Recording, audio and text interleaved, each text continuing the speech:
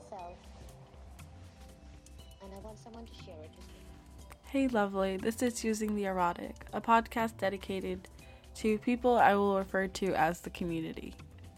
The erotic is a concept born out of Audre Lorde's uses of the erotic. It describes the erotic as a source of power, a means of finding a life's purpose outside of fulfilling some role in society. But first, let me introduce myself. I will be your host for the podcast. I go by many names, but here you can call me Aldo. I use they, he pronouns, and I'm 20-something. Since this is the first episode, I will be setting some ground rules. But before I do that, I'll set some critical definitions for you. One ground rule that you can apply straight away, however, is to engage the material as it is given to you. There's an entire history of intellectual work done by Black women and other people in the community, telling their stories, building their own language, creating practice and theory in real time that has either been co-opted by whiteness or completely disregarded and destroyed. While I encourage anyone to be critical of any source that they're reading or listening to, I think it's important that we first identify what exactly we're being critical about. Gaslighting Black women has been an American hobby since the beginning, and I just simply won't allow it to happen here. Alright, let's get into these definitions. Our first definition is going to be whiteness. But before we get into it, let's do an exercise. To borrow some language from YouTuber Kajia Mbawe, I'm going to ask you to think of your default body.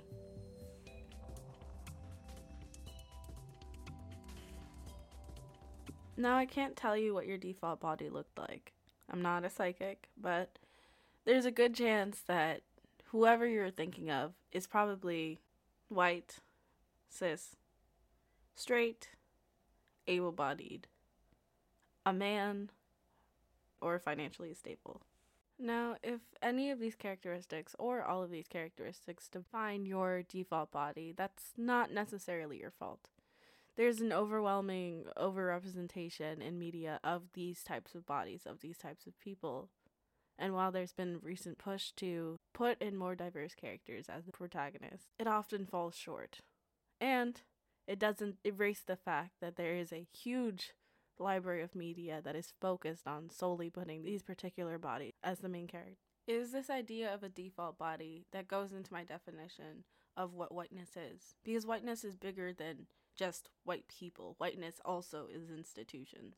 Whiteness is somewhat like an amoeba. It has no real distinct features in and of itself, but its only purpose is to continue to expand in order to gain power. It is defined by the colonization that it continues to do throughout history and the importance of establishing itself as the civil option, the moral option, the best option.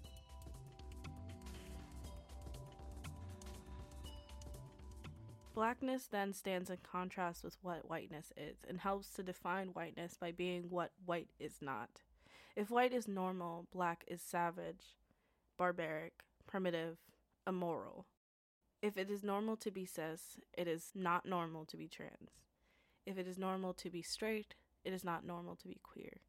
So on and so forth. We can think of blackness not as black people in particular, but blackness as all of the things that were beaten out and killed off during colonization. So other religions, culture, language, people.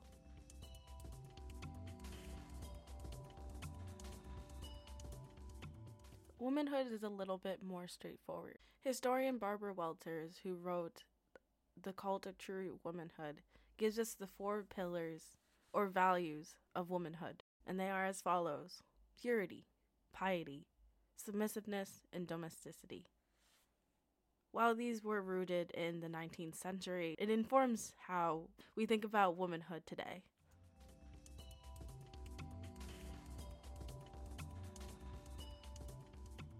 So now let's talk about what a black woman is and what I mean when I say the community. First of all, I'm using black woman not as the identity, but as the subject position. If you have never heard of this term before, subject position basically speaks to the role that you play in the society that you belong to. Because of the way that this is experienced, I believe that Black womanhood belongs to more than just Black women, both cis and trans. I also believe that it belongs to Black trans men and Black non-binary people.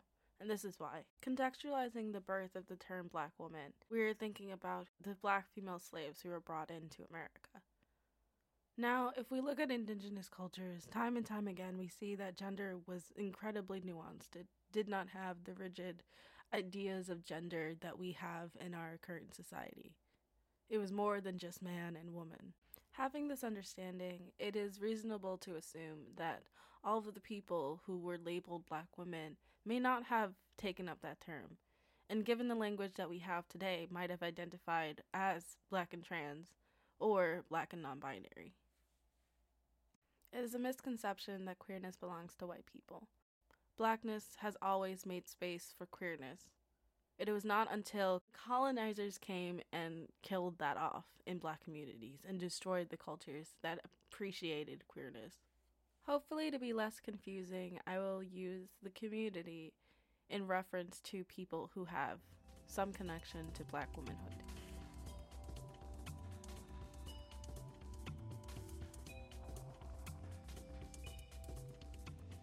Alright, you've made it halfway through. I'm so proud of you.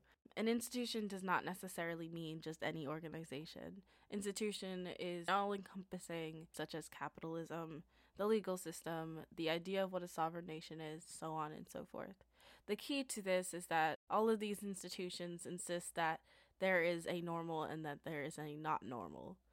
I will also be talking about anti-Blackness a lot. Anti-Blackness is insisting that any group of people is deserving of the pain that they get simply because of their identity marker. This includes racism, but also homophobia, transphobia, elitism in academia, anti-homelessness, so on and so forth. Basically, if it affects Black people more, it is anti-Black. That is because oftentimes these groups are put into that place due to the institutions putting them there. For these next definitions, I am simply talking about subject position.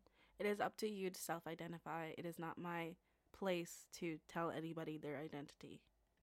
Here, a Black person is basically someone who a cop would perceive as Black.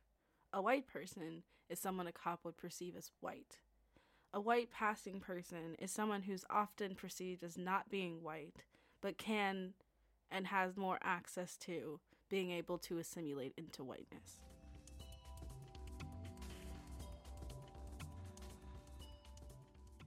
Now let's get into the ground rules. It is assumed that if you're listening to this podcast, it's because you care about Black women and other people in the community. So these ground rules are simply just stating out loud boundaries for me, my guest, and the material that we were going to work with. We've already covered the first ground rule. I will repeat it again. Engage with the material as it is given to you.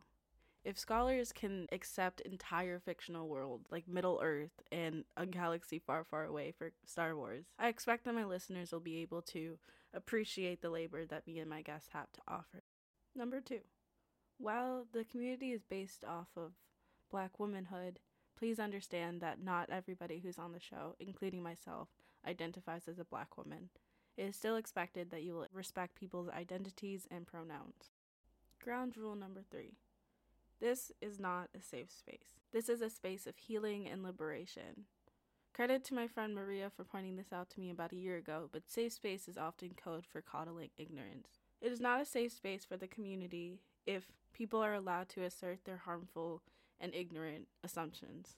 While someone may not realize the impact of their assertions, it is imperative that we hold everybody, including myself, accountable for the harm that they cause. This isn't to discourage anyone from making mistakes. Mistakes are key to learning. However, you're not simply going to be forgiven for the harm that you caused because you didn't know. We together are simply going to be comfortable with being in the wrong. Number 4.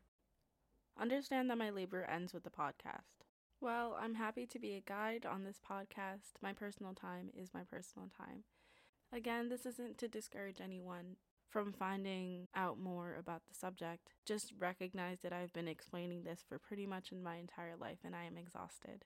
Do not take the work that I do on this podcast as an invitation to expect that I will do the work for you on my own time. If you do want some of my personal time, I believe that the Venmo app is free on the App Store. That's only mostly a joke. One addendum that I will make, or one addition that I will make, is that I will always be open to a clarification episode request. And those can be directed at the Twitter at using the erotic. Feel free if any of the language isn't accessible to you or a concept was not explained properly on the podcast. I'm absolutely happy to try and reword it or explain it in a better way. Number 5. I reserve the right to simply not debate a topic, especially when the argument of the opposing side is based on a racist assumption or an anti-black assumption. Racist statistics do not faze me, and I'm not impressed by racist remarks. We are people, and we do not have to accept the conditions that we are born into. Now, this is less of a ground rule and more of just a grounding concept for this podcast. But whiteness is harmful to everybody, even white people. Unless you are exactly the person that this society is made for, you are harmed in some way, shape, or form. Other people might be harmed worse than you, might be harmed less than you, but it affects us all. And because of this, I stand by the phrase, until all black women are free, none of us are free. Because in order to make black women free, all black women free, we would have to destabilize every single institution that harms them, which means that we would destabilize those institutions as well for everybody else.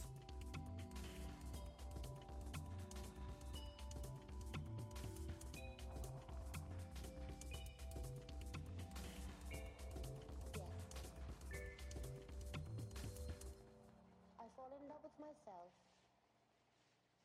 and I want someone to share. All right, that is all I have for you for today. This is quite a short podcast compared to what I imagine are going to be much longer podcasts in the future. But I wanted to have at least one episode dedicated to ground rules and really getting an understanding of what this podcast is meant to be. If you referred to this podcast, I hope you have answered any question that you might have. And if not, I will refer you to the list of resources that are available in the program notes.